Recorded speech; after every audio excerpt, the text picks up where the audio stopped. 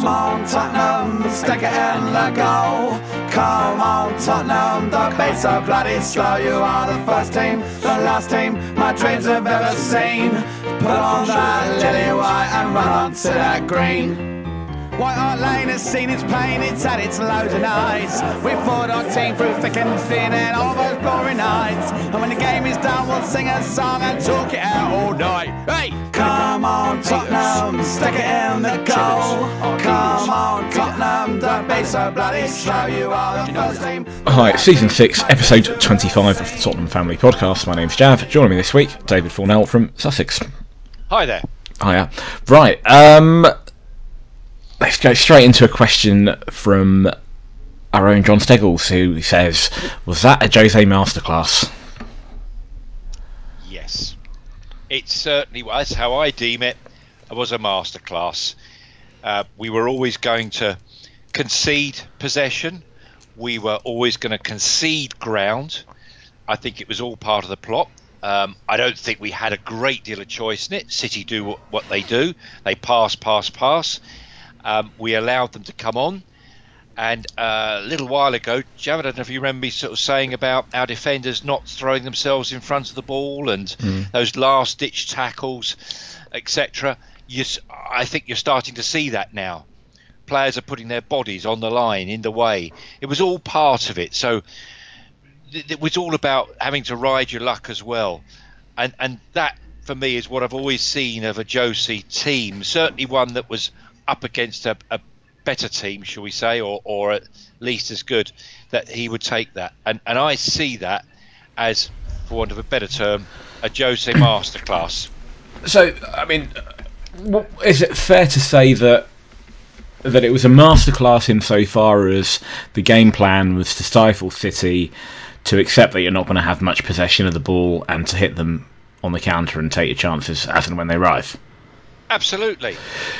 But okay, which is fine, and I suspect that's in that sense that was the plan, and it paid off. But did we not perhaps ride our luck at times, insofar as Man City, who I don't think, on the evidence of yesterday, I don't think they're the best City team by any stretch of the imagination. The table will tell us that. They're second in the table, albeit to a very good Liverpool team. We've played City previously in previous seasons where they've destroyed us, but I think the last couple of seasons at Wembley, certainly the season before last, when they first won the league under Pep, they were formidable at Wembley. Definitely wasn't the same City, but still lots of quality out there. But I couldn't help but think that they had a lot of chances. They hit the woodwork twice. Gundogan should have scored. That's not our fault. That's not Jose's fault. That's not the players' fault. We can only play and beat and take the opportunities that are there in front of us, and if others don't take their chances, then we've got to be there to capitalise, and we did. But I wonder, it's almost like it was fine margins, and I wonder if they had been decisive and taken those chances, whether this masterclass would have delivered the result that it did. Of course, and I'm sure a lot of Spurs fans are thinking your way. They were gripping their seats, whether in the stadium or at home. But you say you can't blame the players. Actually, you can. Defending was really good, but our passing wasn't good. Davinson, you're saying hitting the post. Well, the first one, which was Aguero, when he hit the post, that came from a terrible pass out from Davinson. And that started. It wasn't a good move by City. That was poor passing, and that actually happened many times. Now, the outlet wasn't good. It wasn't easy, and sometimes when you're just striking the ball out, which again against Pochettino's Spurs and Jose's Spurs is a great difference. We clear it a lot quicker. We don't play out too much from the back, but all the time you're clearing it, you haven't got Harry Kane up front to try and shield it for a second. All we've got are three speed merchants, which was all. I'm not saying that that's what always Josie does. It isn't. He has to play the hand that's dealt him, and that's the hand he has. He has only speed merchants. There is nobody that can play a hold-up man, centre forward, holding it up. None of those players can do that. Well, not unless it's Stephen Bergwijn can do it, but I suspect not.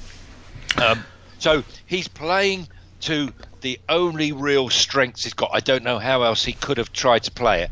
So yes, we did. But with that one chance, Aguero, it then struck Toby's foot because he dived across, got his toe to it. That took a flick, and then Lloris again off his studs onto the post. So it's all last-ditch stuff. But yes, if they'd have scored the penalty, I suspect they would have gone in and possibly got another one or two more, and we'd have lost the game. But well, certainly different questions would have been asked of us if they had taken those chances.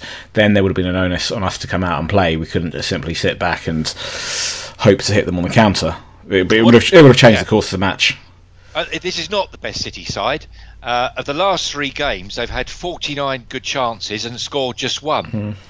So they're clearly not hitting hitting the target. And the other thing I would say is, because of the type of defending we were doing yesterday, I felt Aguero missed that chance where he was on the near post and he was only a couple of yards off, and he sort of splayed it wide, and that was, he was snatching. And the others were snatching at shots. Shevchenko, right foot. What was he? He was upset that hadn't got right foot, and it was just miles up in the sky. And I thought, yeah, the tactics, the spoiling tactics, if you like, of Josie were getting to the mindset of Man City as the game went on. Not the first half, but certainly the second half, and you could see Man City almost crumbling. So yeah, it's a masterclass of what was available to him. It was the right game plan. I'd put it that way. Yeah, we've seen it, and I don't want this to become a comparison between Jose and Poch, but we've seen it in the past with Poch when we beat Liverpool 4-1, for example, or when we beat Madrid, Dortmund.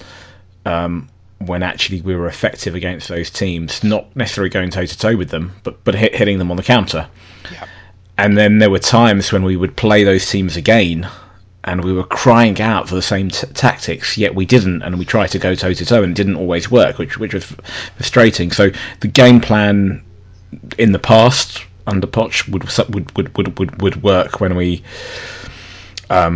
did hit them on the counter, and I think that would have been the same approach to take yesterday, and Jose took that approach. Yes, there might be stylistically, we might be a little bit different in terms of we play it out of the back less under Jose than we did previously. That's self-evident, but the tactics deployed were spot on, and we got the results. But I think there were some good things that I take from yesterday's game. Obviously, result aside, but certain performances, which we'll talk about. But there were a few things where there's definitely work needs to be done. I don't think there was a lot of fans coming away from yesterday thinking it's fantastic, it's great. And of course, we haven't had a big win in ages. Let's face it. Particularly the new stadium. I'd argue the best win we had at the new stadium was City last season in the Champions League. Which was 1-0, wasn't it? Which was 1-0, yeah. But yeah. I can't think of many other standout performances in the new stadium. So it was encouraging. It was against a big side this season, so that's good, And we were also starting to sniff the possibility of top 4. Only 4 points now behind Chelsea. Those are all good things. But there were some signs, some reasons to be concerned, which we'll discuss. But let's see, Ken Goodrich, is there anything better than a win you weren't really expecting? Yeah, I think he's right. Yeah, it's that win we least expected in a sense, and the joy we got from it at the end of it, and of course our whole weekend feels a lot better. Besides, the other teams around us were dropping points. And I looked at it and I said last week, I think we could get a draw, and I really believe we could. I don't think City enjoy playing us. I certainly don't now. I mean, we have ended up really one of their bogey teams, considering they're the champions, the pass, and we just showed yesterday that possession isn't everything. So yeah, it's nothing felt better than actually getting a win, and a good win. I had a debate. Just what you just said there about possession. I had a debate with somebody after the game who was basically being very dismissive of Pep's style of football, and I think the statistic was they had 20 shots on target, and I don't know how much possession. I think maybe 2/3 game, and the suggestion was from this person that that possession-based football is dead. I profoundly disagree with that, by the way, with that statement. But what I would say is that if you're playing a possession-based game, 9/10 of the law, that whole adage about having the ball is important, and generally I think if you've got the ball, then there's less chance that you're going to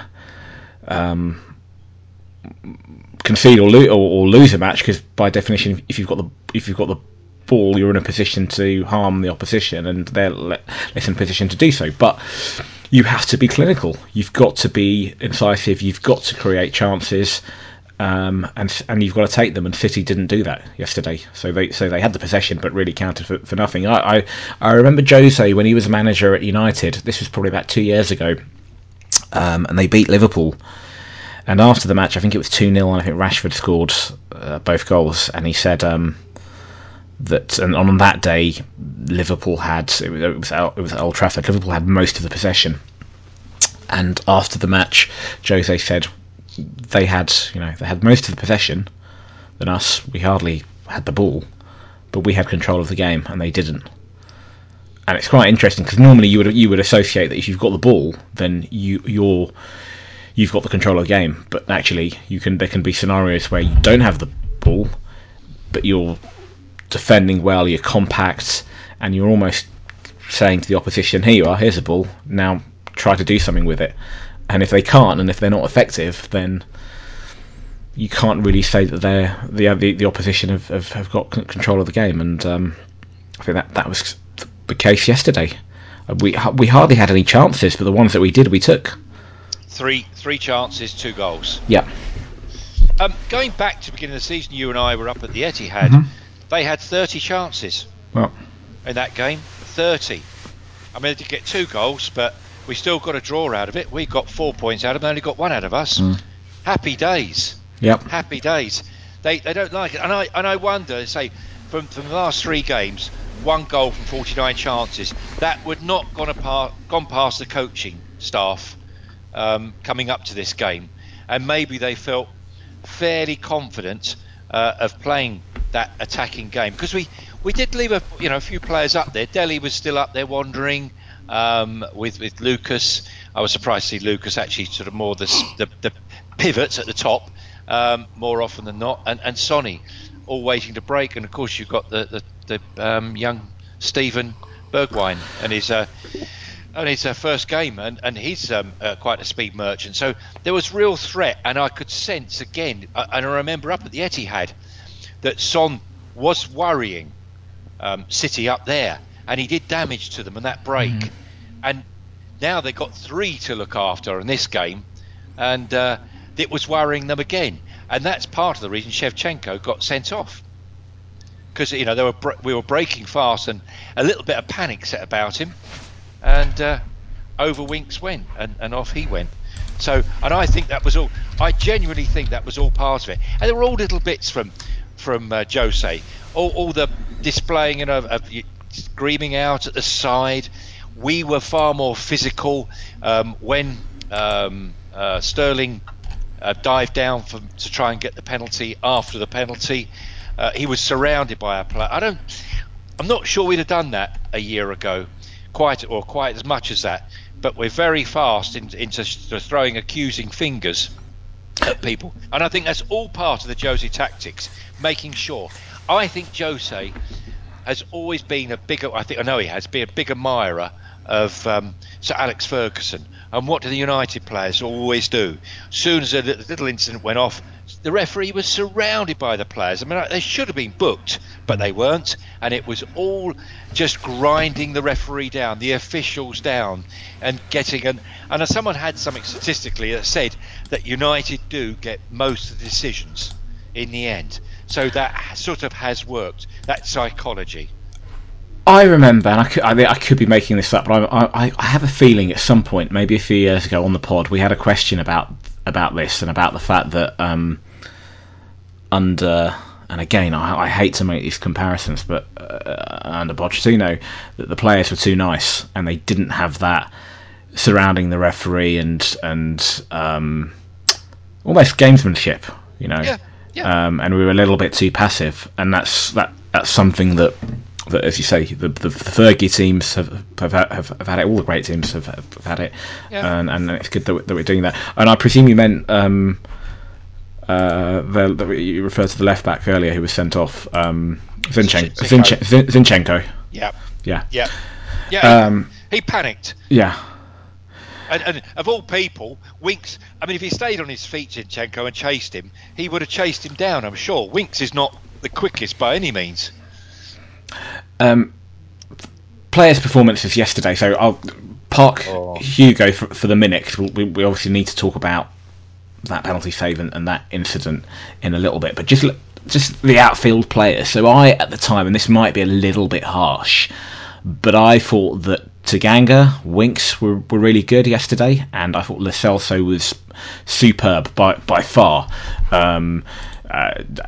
Again, another one from John Steggles. He jokes, Christian who, long live Lo Celso. I thought he was superb. Everything from his range of passing, his vision, the weight of the pass. Yeah. And also his ability when he gets the ball. Sometimes he'll get the ball deep. Sometimes with his back face to goal, he'll pick it up in tight spots, and he can wiggle his way out. He rarely loses the ball. I mean, I thought he was my man of the match. I thought Winks played really well. Tanganga, once again, solid. I was slightly disappointed of the outfield players. Toby was fine. I was disappointed once again with Aurier. I see a lot of fans say that he's doing really well, but I still think that he is a liability. I thought Ali didn't really set the world alight. I thought Son, who you mentioned earlier, that's his third goal in 3 matches. Yeah, I still don't think he's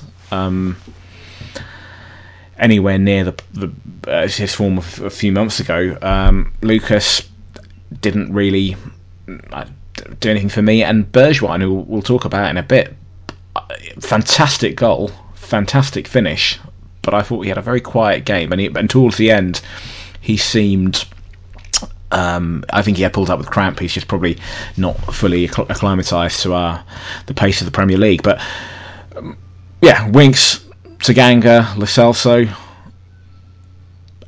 Sanchez was the other one I was going to mention. I thought his distribution was poor, but the Winks, Tanganga, and Lo Celso were the ones that I really stood out for me. Is that a little bit harsh on Aurier and a few others?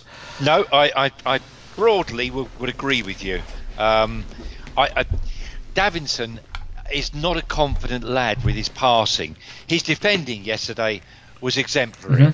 Mm-hmm. Anything that if they got round behind us, he made sure he was at that standing guard at that near post. And how many times did he get his foot out and knock it out either for a corner or out otherwise? But that one pass I said earlier that set up Aguero to hit the post. You see, I know I'm going to keep mentioning Pochettino, but I have to make that comparison because we're seeing the Spurs team at the moment not only change in staff, but in the type of tactics that we may have to adopt, especially without Harry Kane. But one of the great things I think about Pochettino's Spurs is their passing. Besides a very much keeping possession, but it's that speed of pass. We're always firing that ball at each other, and Davinson doesn't. And that pass out may have been a piece of tumbleweed coming out. They were waiting for it, and it got snatched. Mm-hmm. That's why, and you could see it in his eyes when he plays that pass, and he's not confident. Any pass he makes, you see, is a little slower than his fellow teammates. A lot of them will just fire it in. And in fact, you ask a good footballer, how they like to receive the ball, and they would say, I'd much rather have a faster ball, it's easier to control, than a slow ball tumbling. It's horrible, that is, to control, and a fast ball. And he doesn't serve his other players, but, that's Davinson. He just needs to get a bit more confidence with his passing. And he's one of those you turn around and say, well, just give it to Toby and Toby will pass it. But, of course, sometimes you can't do that. But you were quite right about the rest of them. Davinson had an excellent game by that pass. Aurier had a very good game. But there were 3 moments. One for the penalty, which was a penalty, but he barely touched. But I concede, that it was I thought he got the ball. But it's that moment. I mean, Aguero's going out the box, didn't need to be touched, and he has that terrible decision making about him. There was one other moment in the 88th minute which I thought encapsulated his danger. That I'm trying to think of the City player, the midfielder. Ooh, Gundogan? No, the other one. I had a name down earlier. Hernandez, De Bruyne. De Bruyne. Thank you, yep. De Bruyne. I didn't write it down. De Bruyne. He got it over to the left-hand side of the box. He laid it back. I think anyway, the shot was then headed out by Dyer. He then looped out to the wing, and off De Bruyne went to pick it up, which he did. He turned round, and Aurier's just standing there. He's not coming, and he trots out eventually, and then he puts his hands behind his back to show he's not going to handball it, and then sort of ducks when it comes over his head. I know it's the 88th minute, little time, but no, he should have been out there shutting him down, and that, for me, encapsulates a lot about Aurier. He did a lot right, but he has those moments, and that worries me. Tanganga, well, I think Levy's just rubbing his hands. we said last time that, well, one swallow doesn't make a summer, and I have to be careful, but the lad is right-footed, he's a centre-back, and he's ended up playing left-back, and he's making a tremendous job of it. He really is. He's such a powerhouse, and for me, he's perfect for a Jose Mourinho type player. He loves physicality. He loves that strength. And with it, he's got his youth and his speed, which he's not able to use at left back at the moment as well as he might do maybe at right back. I watched him a few times for the under-19s, and I don't remember him standing out particularly. I was probably watching Troy Parrott too much, but now he's had his chance. I mean, I can't see him leaving the first team now. I think he's there for the rest of the season, certainly. So he was excellent. Lo Celso, absolutely. It's funny when John mentioned Eriksen, I hadn't even thought of Eriksen until I saw the question. And I thought, blimey, he's yesterday's man already, which he should be. There's no point looking back, as we shouldn't be, I suppose, keep mentioning Pochettino. But I'm watching the side develop, good or bad. I think that's the thing, though. I mean, I sort of apologised earlier about mentioning Pochettino, partly because I've got a lot of stick from listeners, from people on social media, because I'm quite pro-Poch, and I get accused of looking back. But I think that you can't... You're talking about the evolution of the side, and there is an evolution both in terms of style and in terms of players. You have to reference the past occasionally. There'll come a point where we won't have to, when there won't be those comparisons to be made. But it's at the moment inevitable. Yeah, no, it is, and I wouldn't want to discuss Spurs otherwise. Without, I mean, I've not at all said that Jose Mourinho's awful. Far from it. He is a man who wins things. It's more a case of how he wins them, and whether that's going to placate all Spurs fans. I know probably a majority will be more than happy if he wins any silverware. They'll be happy as Larry, and happy with whatever he decides his tactics are, be it spoiling, be it park the bus. But no, if I can't really mention at the moment without harping back to Pochettino on certain aspects, but it's only certain aspects, just seeing the development, that's all. And of the other outfield player you mentioned, Lo Celso, broadly speaking, would you agree with the other ones I mentioned, Bergwijn? Yeah, Yes. I think we went over to, can go over the top about Steven Bergwijn. It was much of a case of that goal, which I thought was reminding me of Delhi, that sort of goal, that little volley. Just a little bit of skill, wallop, it's gone.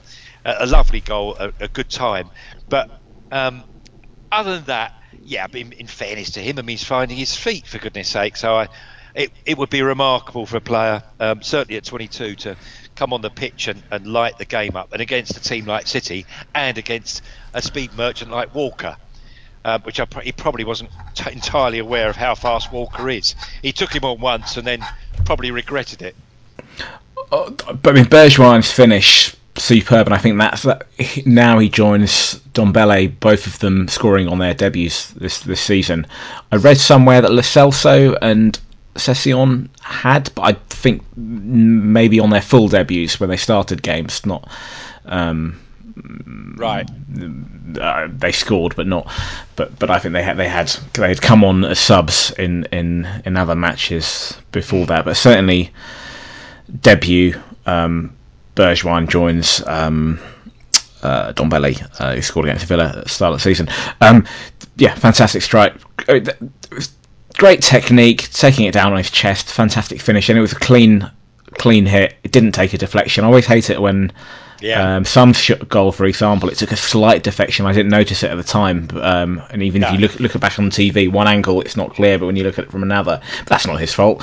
But it's always nice when a ball is hit cleanly and it goes in. But fantastic goal from Stevie Wonder, as a few people are dubbing him already. Before I did say I'll come back to Hugo and talk about the penalty incident. Just on coming back to Tanganga, where do you see his position going forward? Because I think at left back he's been asked to do a job. He's not left-footed, as you said. There's also the way that Jose has got us set up. He wants Aurier to push up on the right-hand side, and then effectively the 4 becomes a 3 in attack. So Tanganga, whoever's going to play at left back, is asked to stay back. Plus, he's not left-footed anyway. Yeah. And I'd imagine once Ben Davies returns, as long as he's fit and match fit, he will slot back in there. I mean, it was telling a few weeks ago that Tanganga was starting there ahead of Rose, even ahead of Sessegnon, who maybe ultimately in the long term will be a left back. But further down the line, do you think Tanganga will slot in at right back, or will he be one of the centre back pairing? Well, I think he'll go to right back as soon as Ben Davies is fit and ready to go. I think he's played there so well, and I think he's better than Aurier. I really do, even at this stage. But ultimately, we will buy in the summer, I suspect, a right back, and Tanganga will go into central of defence, and I think he'll stand next to Toby. Yeah. And I think Sanchez will bench for a little while. I mean, it sounds, when you say these things, it sounds like we're just dismissing someone like Sanchez and putting him out to grass, really. Or someone like Vertonghen, even. Yeah, but you've got to remember, this is a squad game, and I looked at the bench yesterday. I thought, wow, what a bench! What a bench! And it was. So I thought we were quite plump, but Jose still turned around saying, well, I haven't got a big enough squad yet. It's not a good squad yet. And I'm thinking, well, I don't know, the bench wasn't bad. I know we haven't got a centre forward, and that's probably what he was alluding to. The simple fact is that we haven't got a centre forward now, and we haven't got a centre forward even in the distance. So I guess that'll have to. That's a major signing for the summer, isn't it? It's the centre forward to back up Harry. Yeah, you and I have previously talked. Definitely, I remember last season about you both when we've gone to games, we've travelled up together, but also on the podcast, you talked about the needs previously for a big, commanding central defender, somebody who can win all those aerial battles. Is Japhet Tanganga that man? I mean, I'm looking at him. He's 184, so that's what, about 6 foot? Yeah, he's a fraction over 6 foot, which is not that tall. I think 182. That's a good point, actually. I need to calculate that one. But if I look around in the Premier League at the other centre backs, yes, he's as good as any others you want to poke at. I say as good as, he looks potentially as good as Manchester United's centre back they bought from Leicester. Maguire, yeah. Maguire, thank you for helping me out there. Names. Maguire, I think he potentially is at least as good as. So yeah, he's such a beast. He's so strong. I mean, it was a bit of a shame because he, through his strength, I mean, he battered into Hugo yesterday, and that was, in fairness, I mean, that was just bad luck. That was one of the good chances City have. I know they'll look at it, but again, that was down to just us getting ourselves into a bit of a muddle. With that, I felt both of them, they were well intentioned in what they did. Yeah. But they just happened to collide, and maybe better communication. Maybe if it was a defender that's played more often with. More experienced defender that's played more often with Hugo, that communication would have been there, but that's fine. As it was, we didn't get punished. But he's 6 foot. Maybe he's not that tall, commanding central defender, but I think physically he certainly looks the part. Whether he's got the aerial strength and prowess to be the solution, time will tell. It might be that he can be, even if he's a few inches shorter than would like that player to be. Hugo. So firstly, before the penalty save, I thought he was superb yesterday. And again with Hugo, I think one of the things that people perhaps sometimes we take for granted, but just things like basic crosses that he comes for. When he does it and does it well, I don't think there's anybody better than him. He's very commanding in the penalty box. He looked confident yesterday, coming for balls, coming for crosses. They're not that's the thing. You see, things like that, they're not fantastic, world-class saves that stand out to people. So people, it's almost the bread and butter. But you have to do the bread and butter, and I think he did that very well. And then the penalty save, superb. For me, he was another one of our better performers yesterday. The penalty, we're going to talk about VAR for a change. Much like yourself, I agree. When I saw it first, I didn't think it was a penalty. And having seen it on TV subsequently, I think it was. And I think Uria, again, not for the first time, has done that, given away a penalty, needless penalty. And VAR, in that sense, did its job. If you're going to make a case for VAR, then you could say, there you go. And I can't dispute the decision based on VAR, but what really frustrated me was the fact that it took as long as it frustrated everybody, no doubt. It took as long as it did. I mean, that was a complete farce. To be honest, again, I say it as somebody who's no fan of VAR, I would have accepted a situation where the penalty wasn't given, whether that was against us or for us. If it had been, let's say, at the other end, I would have accepted that as a paying fan, because to me it didn't look like one from where I was, and it certainly didn't to Mr. Mike Dean. Subsequently, you would have looked back at it on a replay and you would have said, well, that was the wrong decision. But to me, that's just football. Sometimes those mistakes are made. That's why I'm not a huge fan of VAR. I sort of accept that sometimes we get these things wrong. But it does exist and it did its job. But it was just ridiculous that it took as long as it did. Absolutely. I put the stopwatch on it today. I replayed the whole thing, and from the actual attempted tackle by Aurier, to when we kicked off again after the incident with Sterling diving down, after all that fracas, was about 6.5 minutes. 6.5 minutes before we kicked on again. And they only added 4 minutes on to the time. And this was at half time. 4 minutes. And that's a farce in itself. I mean, we're talking about VAR. The problem for VAR at the moment, we call it VAR. All VAR is actually just a replay of video. It's people back at Stockley Park who are looking at it. And how come it took so long to get that decision? I mean, most of us look at it, I think the second view of it for me was, oh yeah, he didn't get it. He did not get the ball. And it was a poor consideration to try and get to it. So 6.5 minutes of wasted time, and I thought, yeah, the fans in the ground are just scratching their heads. Do we want this? And even then, after that, I mean, I think Graham Souness in the studio then said, "Oh look, on the penalty save," he said Lloris has moved, and it wasn't much. He was about 6 inches with his right foot, just fractionally before the ball was hit. He just slightly moved, and that's what VAR's done now, where they said, well, it's VAR doesn't look at that, which I didn't realise they're not looking at those movements of goalkeepers. That's done on field. But it's like Souness wanted it to go to VAR. Oh, it is moved. Oh, really? That shouldn't have made it. Just no, I'm not having that. It's just, now we're starting to get into the silly realms, and VAR has become too involved, perhaps too involved on it all.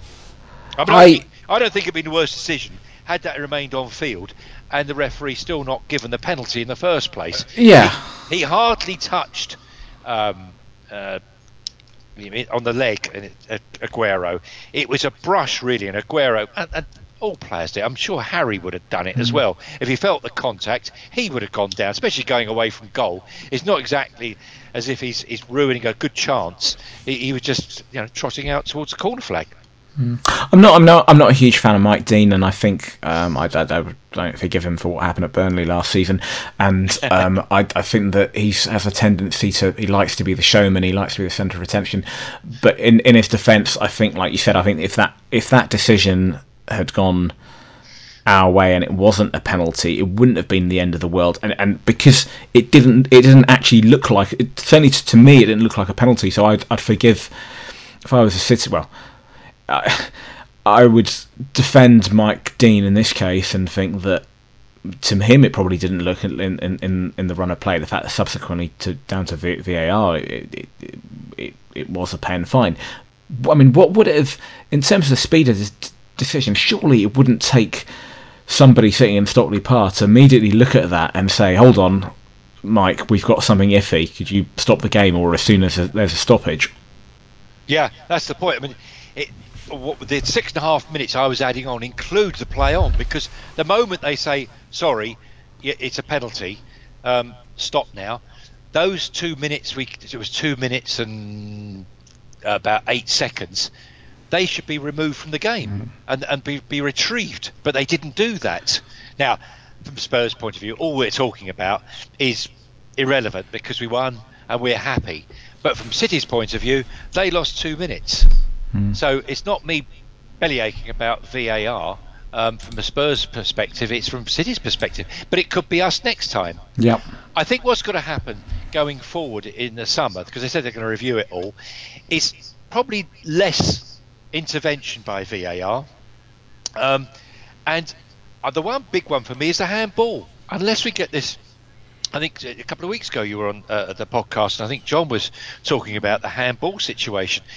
And it's a nonsense. I can't understand why that the centre forward, even if it if he's got his back to it and he has no idea where the ball is and it hits his arm and goes in the net, that's disallowed. And yet, same thing down the other end. Defender's got his back to it, has no idea where it is, and it gets whacked at him, hits his arm. They consider that as no, he didn't put his arm out, it's by his side. He didn't even know where it was. I can't see why those two should be so different. So they've got a lot of work to do. They've got a lot of work to do. Keep VAR in. Well, that rule just needs to be it's almost got nothing to do with VAR. That rule just needs to be revisited. For me, VAR was brought in. One of the reasons it was brought in was to prevent. It's nothing to do with necessary rules, but you could have kept the existing rules that we had previously. But it was to do. One reason was to prevent things like Maradona's handball or the Henry handball, which were blatant. Which were blatant, and surely that's what it should. both VAR, the technology, and the implementation with rules should, whatever the rules are, should be to prevent those things, as opposed to nitpicking other things which maybe are accidental or it's part of the course of play. Well, let's come back again with VAR, if you like. This is Sterling's tackle on Dele. Mm-hmm. Yep. And I don't understand why that wasn't overruled and given as a sending off. We've seen that a few times this season, and they've come with red cards. And it's not VAR, it's consistency. The problem is that, as you were saying, in Stockley Park, there's not just one referee. There are about 4 of them. And they're all whizzing around, looking at different angles, all nattering away. And that's taking too long. And maybe they should just have one man, one referee saying, yep, quickly, yep, that's yes or no. Yep. It's got to change. It needs to be quick. I mean, that Sterling tackle, that was, yes, a failure of VAR, but also, and I've defended him 2 minutes ago, but I'm not going to now. So I think it's also, in the first place, a failure of Mike Dean not to send him off. Now, he got a yellow, Sterling, for that. The melee that followed Hugo's fantastic save, when Sterling went down, in the end it was decided that Hugo didn't bring him down, and a penalty wasn't awarded. But in that case, surely that was a dive, and in which case, surely Sterling should have got a second yellow at that point. Well, that was one of the funniest incidents I hadn't seen at the time. Have you seen that Joel Sacramento and Jose sitting down on the bench and smiling, and supposedly Joel realised that this was a second yellow, and the pair of them. I mean, if you'd asked me, I thought you said to Mourinho, I think someone's just gone into your wife's bedroom, because the way he shot up across at the 4th official, my goodness me, did he go? And if he had a knife, I'd have thought he'd have stabbed the 4th official. Goodness sake, it was so funny the way he went. When he realised that his second yellow was going to send him off, he was away. And that was all part of Mourinho's his gamesmanship and what have you. He's getting that edge. But yeah, what a melee. And of course, as you mentioned there, the ridiculous part is that then Toby gets a yellow for pushing Shevchenko. Shevchenko gets a critical yellow, as it turned out, for charging down the field. And I used the word, I think it was adopting an aggressive manner. That's what he got booked for. And yet, those 2 yellows equate to Sterling stamp on and nearly breaking his ankle, Ali's ankle. And that's, you look at the end of the game, you think, wow, I'm struggling to work out, how you can make sense, the two different yellows for 2 very different incidents. But there we are. Wow. We comment from one of our listeners, John Phillips, just on that Jose incident. He says, having seen Jose move so quickly over 5 yards off the bench, do you think he could be the answer to the right back problem? Well, maybe. I don't know if he can tackle and defend. I'm sure he could probably do a better job than Serge. He's dreadful. He can't play. That's one thing about Mourinho. He can't play football. There was a friendly match a few years ago. I think it was at Loftus Road. It might have been a QPR 11 against some other 11, and it was a fundraiser for the Grenfell disaster. I think it was that. I could be wrong. And Jose played in goal that day, and he was pretty poor. One thing that the VAR incident did, I felt at the time, was it really got the crowd going. It suddenly seemed to be the turning point in that first half. The atmosphere went up. But also, at the same time, looking at a question from another one from Kent Goodrich, he says, I honestly think that VAR is going to cause a violent incident in the stands someday soon. Please bin it. Well, I would wholeheartedly agree. I'm no fan of VAR, but it did actually piss fans off, but it also, the whole incident and the little melee and the scrap that followed. Toby, I don't know if you noticed it. Toby started rallying the crowd as well. Yes. And yeah, he was very up for it. Well, they all were. They all were. I was proud of the boys, really. Yeah. Okay, just very briefly, a couple more questions on the game.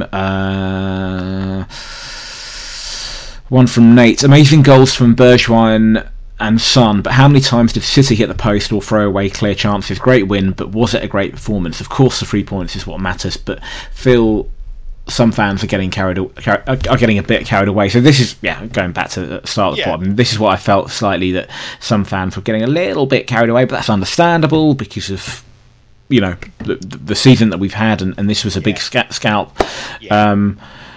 Performance, was it a great performance? Half time, I remember thinking after the penalty, I thought, wow, this is a game and a half, and I was very buoyed by it. And in my senses that we'd have a better second half. I thought that would damage them, and I think, of course, it wasn't a classic performance that we see from Spurs. We have a tradition of really good football, if you like, push and run, which is meaning 1-2s, one-touch football, which is all that means, and we're excellent at one-touch football, but we weren't yesterday. Our passing was off. So no, this wasn't a classic, but it was enough. And the boys are paying a lot, boys and girls are paying a lot of money to go and watch Spurs, and they've not been rewarded with much this season. And they've got a little bit yesterday. They got really rewarded. I mean, the crowd were rocking, weren't they, yesterday? Absolutely. It was a full packed stadium. Hear the singing. That's what the stadium was built for. That atmosphere, that noise, and the team gave them something to cheer about. But it wasn't a question. Phillips is quite right. It wasn't. We shouldn't get too carried away. But sometimes you just turn around and say, yeah, but enjoy the day, and we all were. That's it. It was a clean sheet. Two, not just one, because we're all sitting there thinking, oh God, no, get a second goal, please, so we can get away from it. And we duly did that. And we slowly, I know they had 10 men, and we looked stronger once they had 10 men. We looked up, but our one-touch football was coming along. A lot of it was nice, but too many of our passes. And I don't think that City were as good as maybe the amount of chances they had. I think we gave them too many, or we had too many bad passes that were gifting them with chances. So it was a bit of both. But for the neutral, and this went round the world, and I keep saying about this, that our name goes around the world. We're prime television, and hopefully we're selling more shirts in the Far East and America.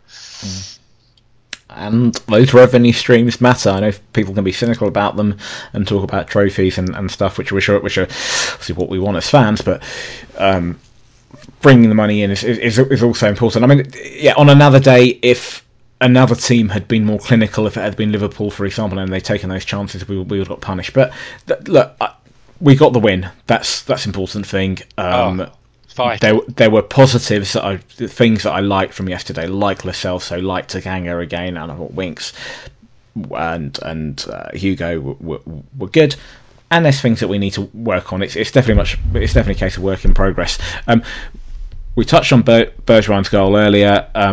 Son's goal, the pass from Dembele, pass and the movement, Dembele and Lo Celso linking up. That was good. The Dembele coming off the bench. Yes, and that was a pass threaded through, and that's what you're going to find, that little gap, and if you make yourself available, that pass was put in very sharply, and Son is very good at controlling a very quick ball, and he's turned and gone. So that was a lovely bit by Dembele, a lovely bit of passing and movement, and we like that. Final one on yesterday's game from Kent Goodrich. We've taken 5 shots both on and off target against Man City this season and scored 4 goals. City had 44 shots against Spurs this season, 2 goals. I think you touched upon this earlier. Efficient or lucky? Both, of course. Of course, you've got to ride your luck. I can't get round that. While we're doing that, and sort of riding our luck, I felt our defence is learning more to defend that way. And while they do that, they get confident and they get to enjoy it, because it can't be much fun sometimes when you're batting down the hatches and you're being raided time after time. But as time moves on, and Sonny you were saying about Toby rousing the crowd, so was Sonny. He did it as well, and I loved that.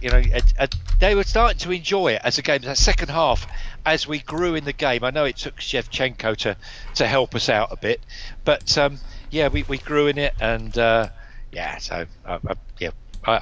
thoroughly enjoyed the game.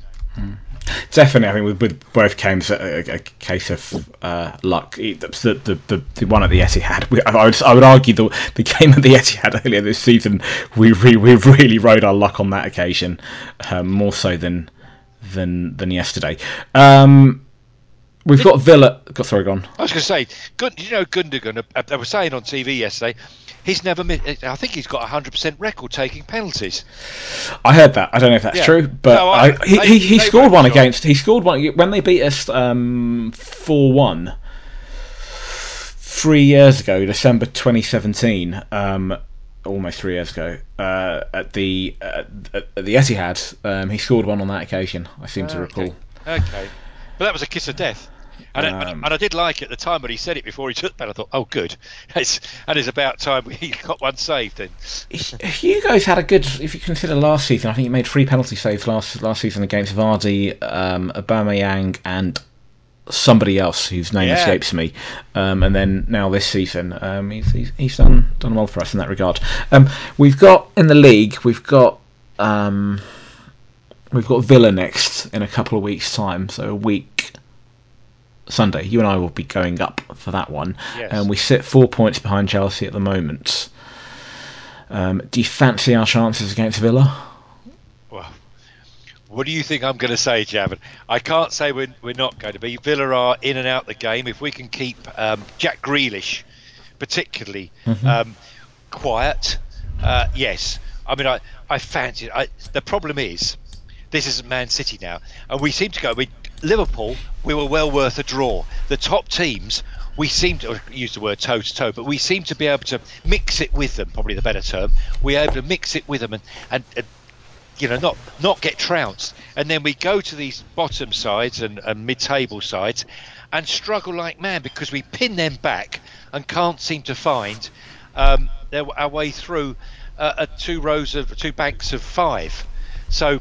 It's doing that, but I mean 1-0 at Villa will do me very nicely. I'll be happy as anything. But yeah, I mean we've got at Chelsea. I think have got. I'm just trying to see what Chelsea. I think is it United the next day. Yeah, I think it is.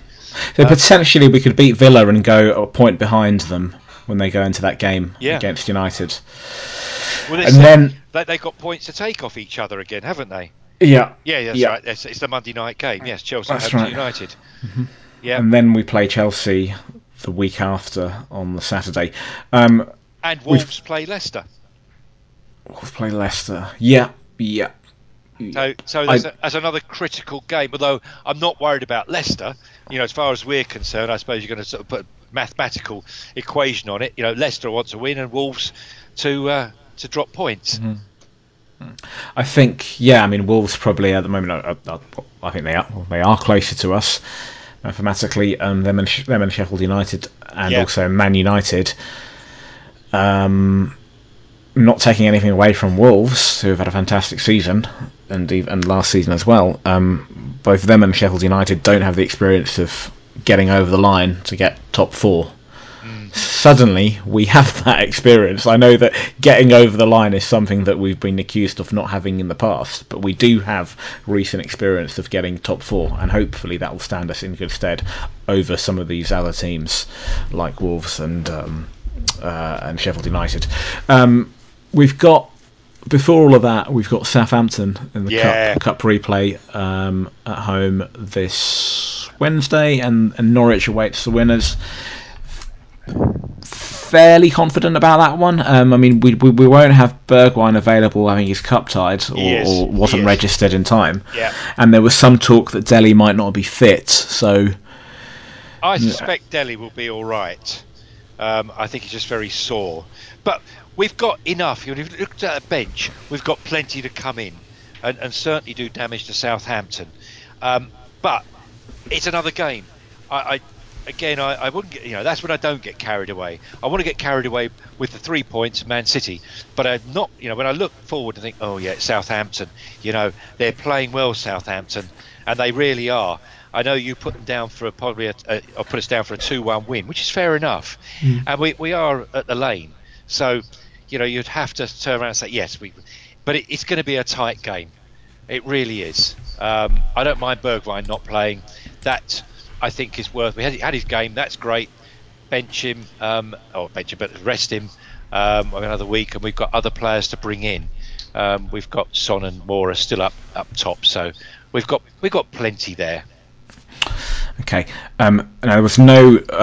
We have rattled on for a very long time. We've still got a fair bit to get through. Normally by this point we would have mentioned the.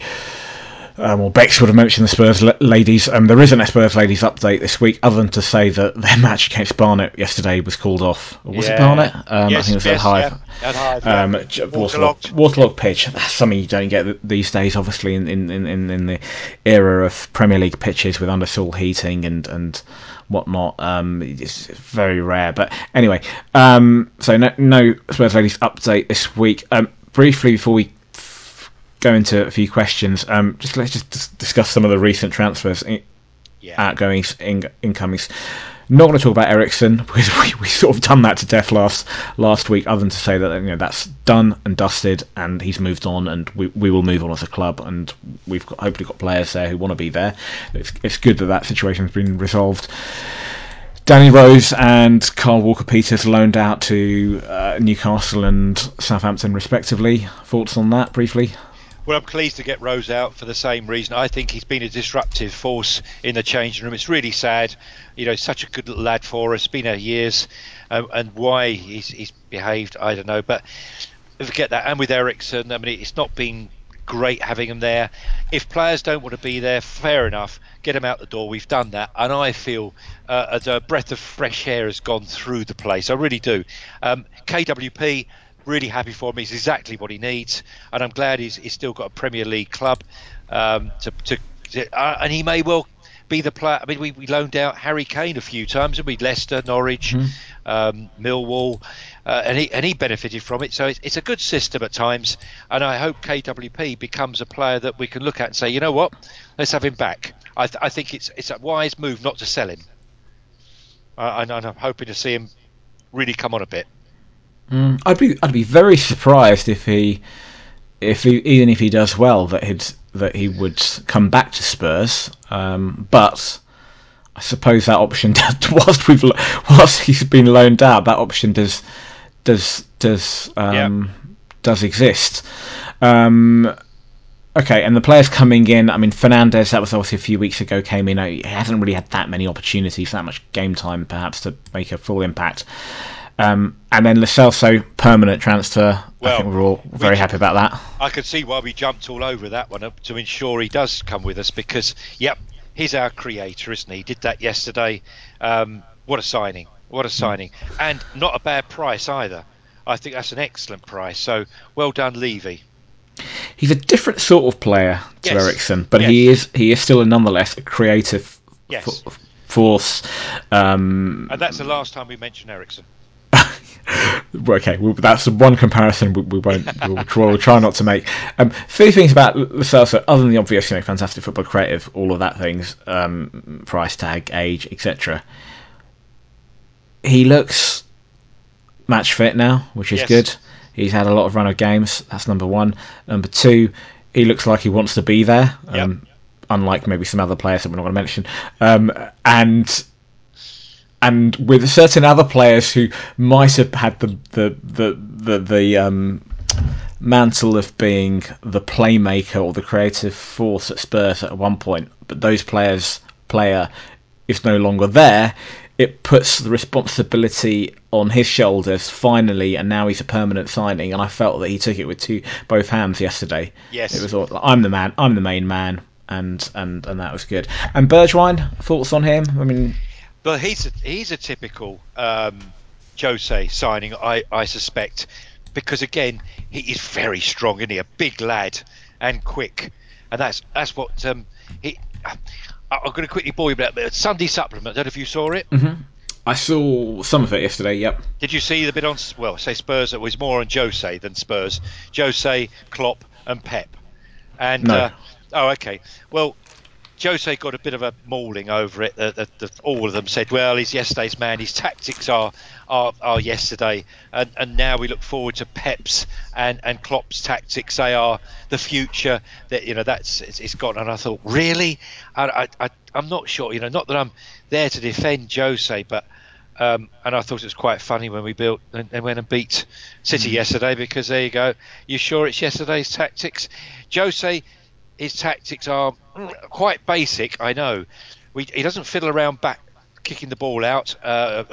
Fiddle about passing the ball out the back. He makes sure it's just welted down the pitch, and we'll deal with it later. He has solid block in front.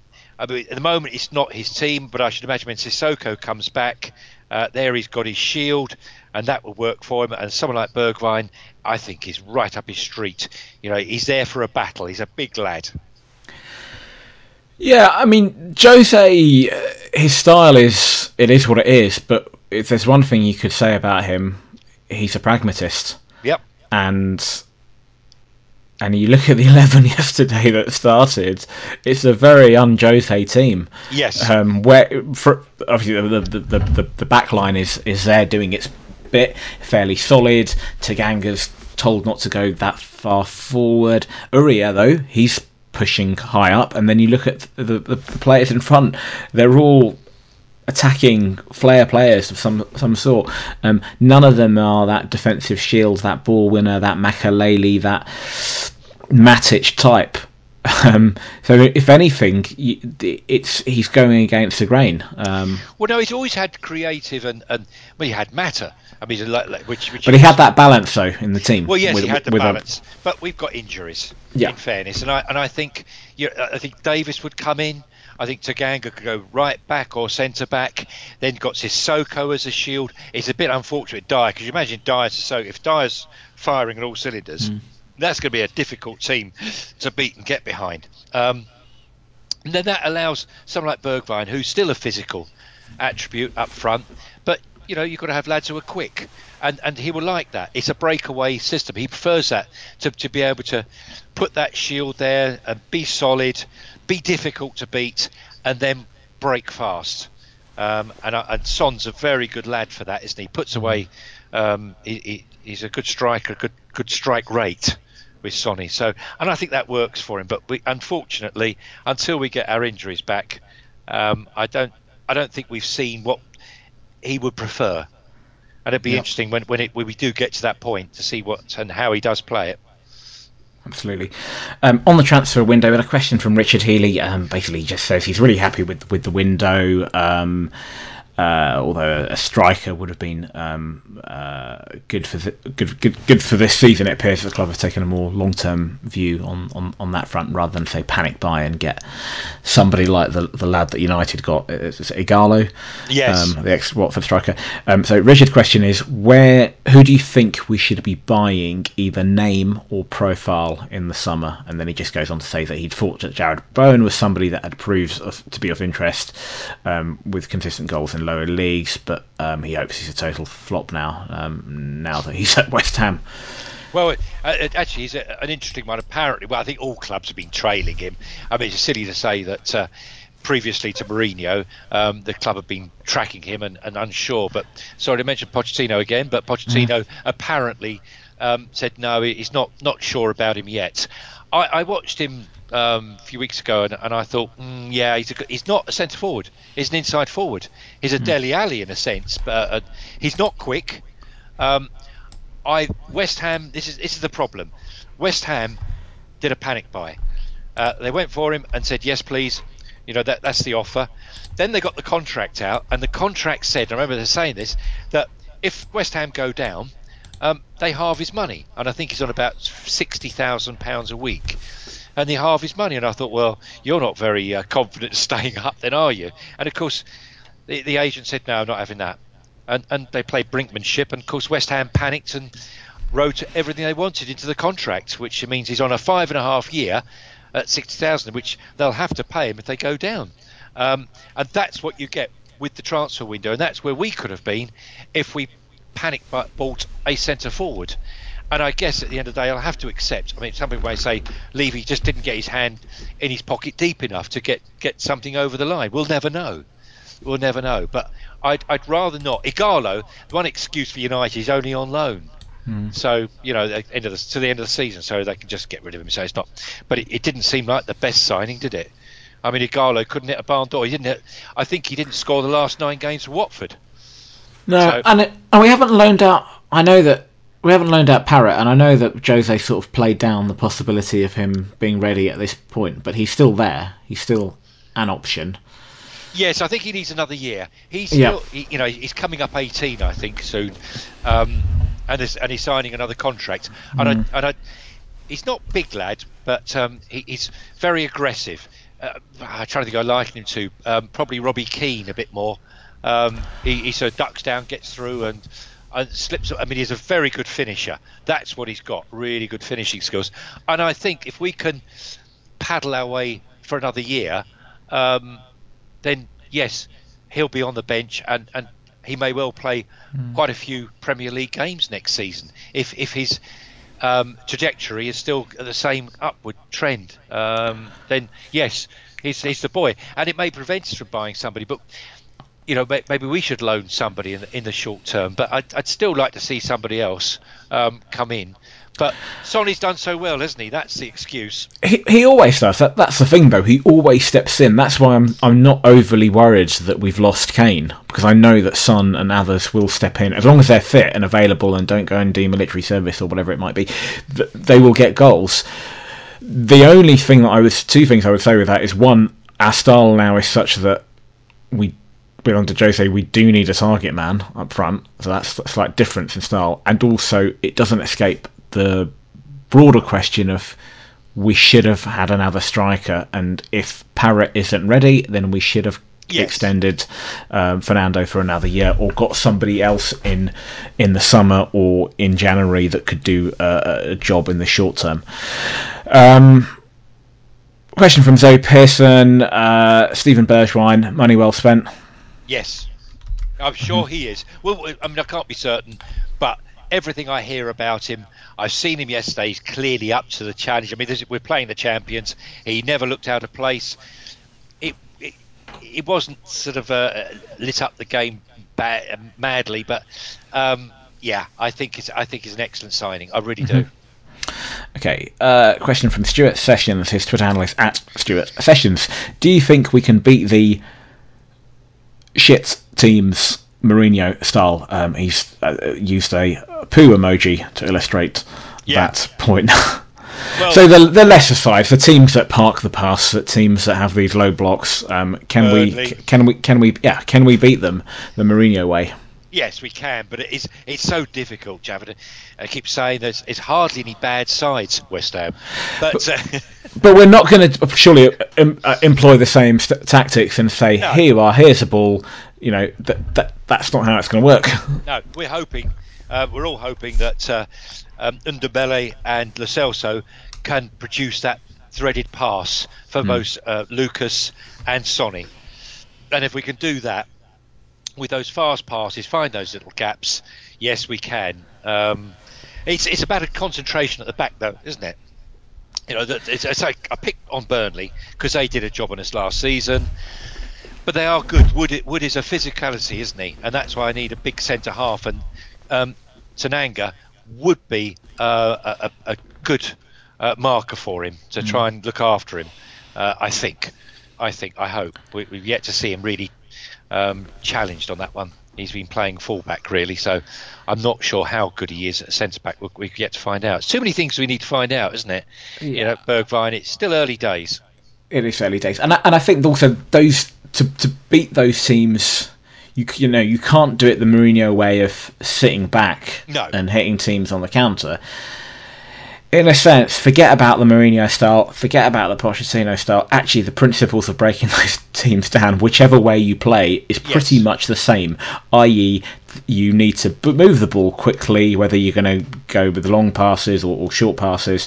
You're going to need to have that guile, that sort of Lo Celso or Eriksen type player who can even Dembele or Dombele, who can do that little it's not always necessarily about finding that pass. Sometimes it is, but also sometimes it's, I think, doing that thing like dropping your shoulder, turning, unsettling those straight lines, those well organised lines that pulls players out of position.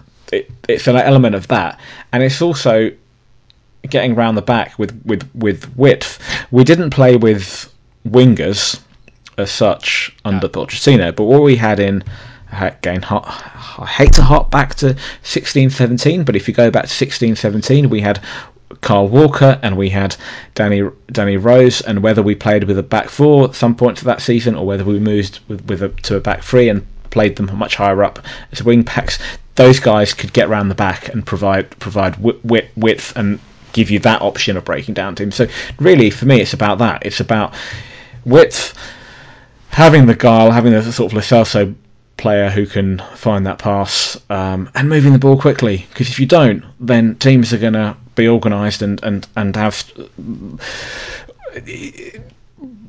straight lines, and it's going to be difficult to penetrate and get around the back, and you end up playing static. And I think a lot of the time, well, if you look at yesterday with Lo Celso, he did things that other players didn't do, and he did unsettle the City players again, whether it was that little half turn or drop of the shoulder or that little pass that would pull players out of position, as opposed to when we don't have those players and it's just very static. The passing might be crisp, it might be clean, but it can be static, and if it's static, it's not going to penetrate those low blocks. Darren Palmento, do you think Jose is starting to get a good idea of his best 11 minus Kane, and where do you think Ndombele fits into his plans? Yeah, I'm not sure. He's a bit of an enigma, Ndombele, at the moment because of his injuries, and Lo Celso he had an injury, he's taken something. Now we're starting to see him. We've not seen the best of Ndombele. I'm still not sure, but one of his passes yesterday created a goal, so he's got that in him. It's going to be interesting. He almost looks as though he can be a shield with Sissoko, but he clearly he's more of a forward position, far further forward, and a bit more of a creator. It's difficult to say. I'm not sure. I'm really not sure where he's going to end up. I think that in a few weeks from now, you'll see a situation where you've got Hugo in goal, Toby and Sanchez at the back, Vertonghen on the bench, Tanganga on the left and Uri on the right, and that will evolve to Ben Davies on the left and possibly, like you said earlier, Tanganga on the right ahead of Uri. Yeah. And then I think he'll go with this. I think he'll go with the 4-3-3 in Kane's absence, and the three will be Winks, Ndombele and Lo Celso, none of whom are shields or ball winners, but that's the players that he's got at his disposal at the moment. And then I think the front three will be, and I say front three because it won't necessarily, I think there'll be movement, it will be Bergwijn, Son and Dele, and perhaps Lucas missing out and being on the bench. Yeah, because Lucas, unfortunately for him, does so well when he comes on. And that's his downside, yeah. I think that's possibly a system that the team could play, not too dissimilar to Liverpool in the sense that have they got an actual target man? I mean, Firmino, I suppose, is the nearest they've got, but he likes to drop off, and they've got that fluidity. Yeah. And I can see a situation where without Kane in the team, we'll have a fluid front three of, say, Dele, Bergwijn, and Son, or Moura instead of Bergwijn, and then a three of Winks, Ndombele, and Lo Celso, with Ndombele and Lo Celso providing that creativity, and Winks just doing what Harry Winks does, which is recycle the ball and be steady, and and then it begs the question, where does Sissoko fit in the team when he's back fully fit? But that's how I see it. It's a squad game. Yeah, absolutely. There'll always be somebody injured. Okay, final two questions. Which one do I want to do first? Andy Ireland, his Twitter handle is @AIreland86. The Mourinho way, may we finally start to have a backbone, defended well, staying in the match and getting a result. Does this result show that we will finish strong and claim a top 4 spot. Yes. Possibly a trophy. Yes. Well, yeah. Yes. Because that's what Mourinho does. And it would not surprise me if, I know we've got to get past Southampton yet, but it won't surprise me if we do go on to win the FA Cup. That's what he does. And I think now every player's got the incentive for the top 4. We're back in it. We've got to play after Villa, and I'd like to think we get 3 points. Then we've got to go away to Chelsea. And who's to say why we won't give Chelsea a real scare down at their place? We had a poor game against them at the Lane, and I'm rather hoping now Chelsea are faltering, and we're pushing on, and that's a 6-pointer. So, you'll find out, I think. I don't think we'll find out as much about Spurs at Villa, but I think we'll find out a lot more when we go into that sort of cauldron of Stamford Bridge, when the death wishes will come at us, and the players we'll see what they're made of. It's going to be quite a battle in there. Yep, battle of the bridge. Absolutely, and a final one from the Cockerel, his Twitter analyst at Felix Tando. It's similar to Andy Ireland's question, which is surely the top 4 is in play now, and also if we get Dombele to 80 to 90 minutes match fitness, a cup win isn't a pipe dream, is it? One thing that concerns me about not concerns me, but it plays on my mind a bit about top 4 is we can sniff it. We're 4 points behind Chelsea. And if results go our way, if we beat Villa, and maybe if they draw against United, suddenly 4 points becomes 2 points. Going into that game at Stamford Bridge, we've got a chance then to win that and go above them. But that's exactly the position we found ourselves back in December, and we didn't take it. I think a lot has changed since then, and I think also Chelsea this season, they tend to not do well at home. Yep. I mean, that's, as I said last week, it's not so much about us, but the teams around us are just dropping points all over the place. So, it's making it sound as though we're just going to win every game, as we were a few years ago, say winning every game, but so many of them. But it's really about the others' failure again. And United aren't firing on all cylinders. Chelsea aren't. Sheffield United, well, if they can maintain what they're doing, but surely they'll start. I said that about Leicester, of course. Surely they'll stall at some stage, but they're all going to play each other. So yeah, we've got a real sniff at it. Well, I mean, looking at Wolves draw a lot of games. Wolves and Sheffield United, as I said earlier, they don't have the experience of getting over the line and getting top 4. United look really hit and miss. Chelsea do. So do we at times. Yes. But hopefully, I hope that the pendulum, since that game against Chelsea, when we last had a chance to get top 4 or to get into top 4, I hope the pendulum has swung enough in our direction now that we can this time capitalise on it. Yeah. We can firstly find ourselves in a position. We've got to beat Villa first and foremost, regardless of what Chelsea do against United. Beat Villa and then hopefully go into that game and go for the win at Stamford Bridge, which isn't, we've only done that once in 30 years, but there's no reason why we can't now. And if we do that, the only thing that Chelsea have got ahead of all the other teams, including ourselves, we're all consistently inconsistent. Yeah. They just happen to be in the driving seat at the moment. They happen to have the points in the bag. They happen to be in 4th. I think if we can get over that hurdle and beat them, and get into 4th, it also would require them to slip up the week before. I think once we're in 4th, at that point, I would be fairly confident with 11 matches left, I think, at that point, to hold on to 4th.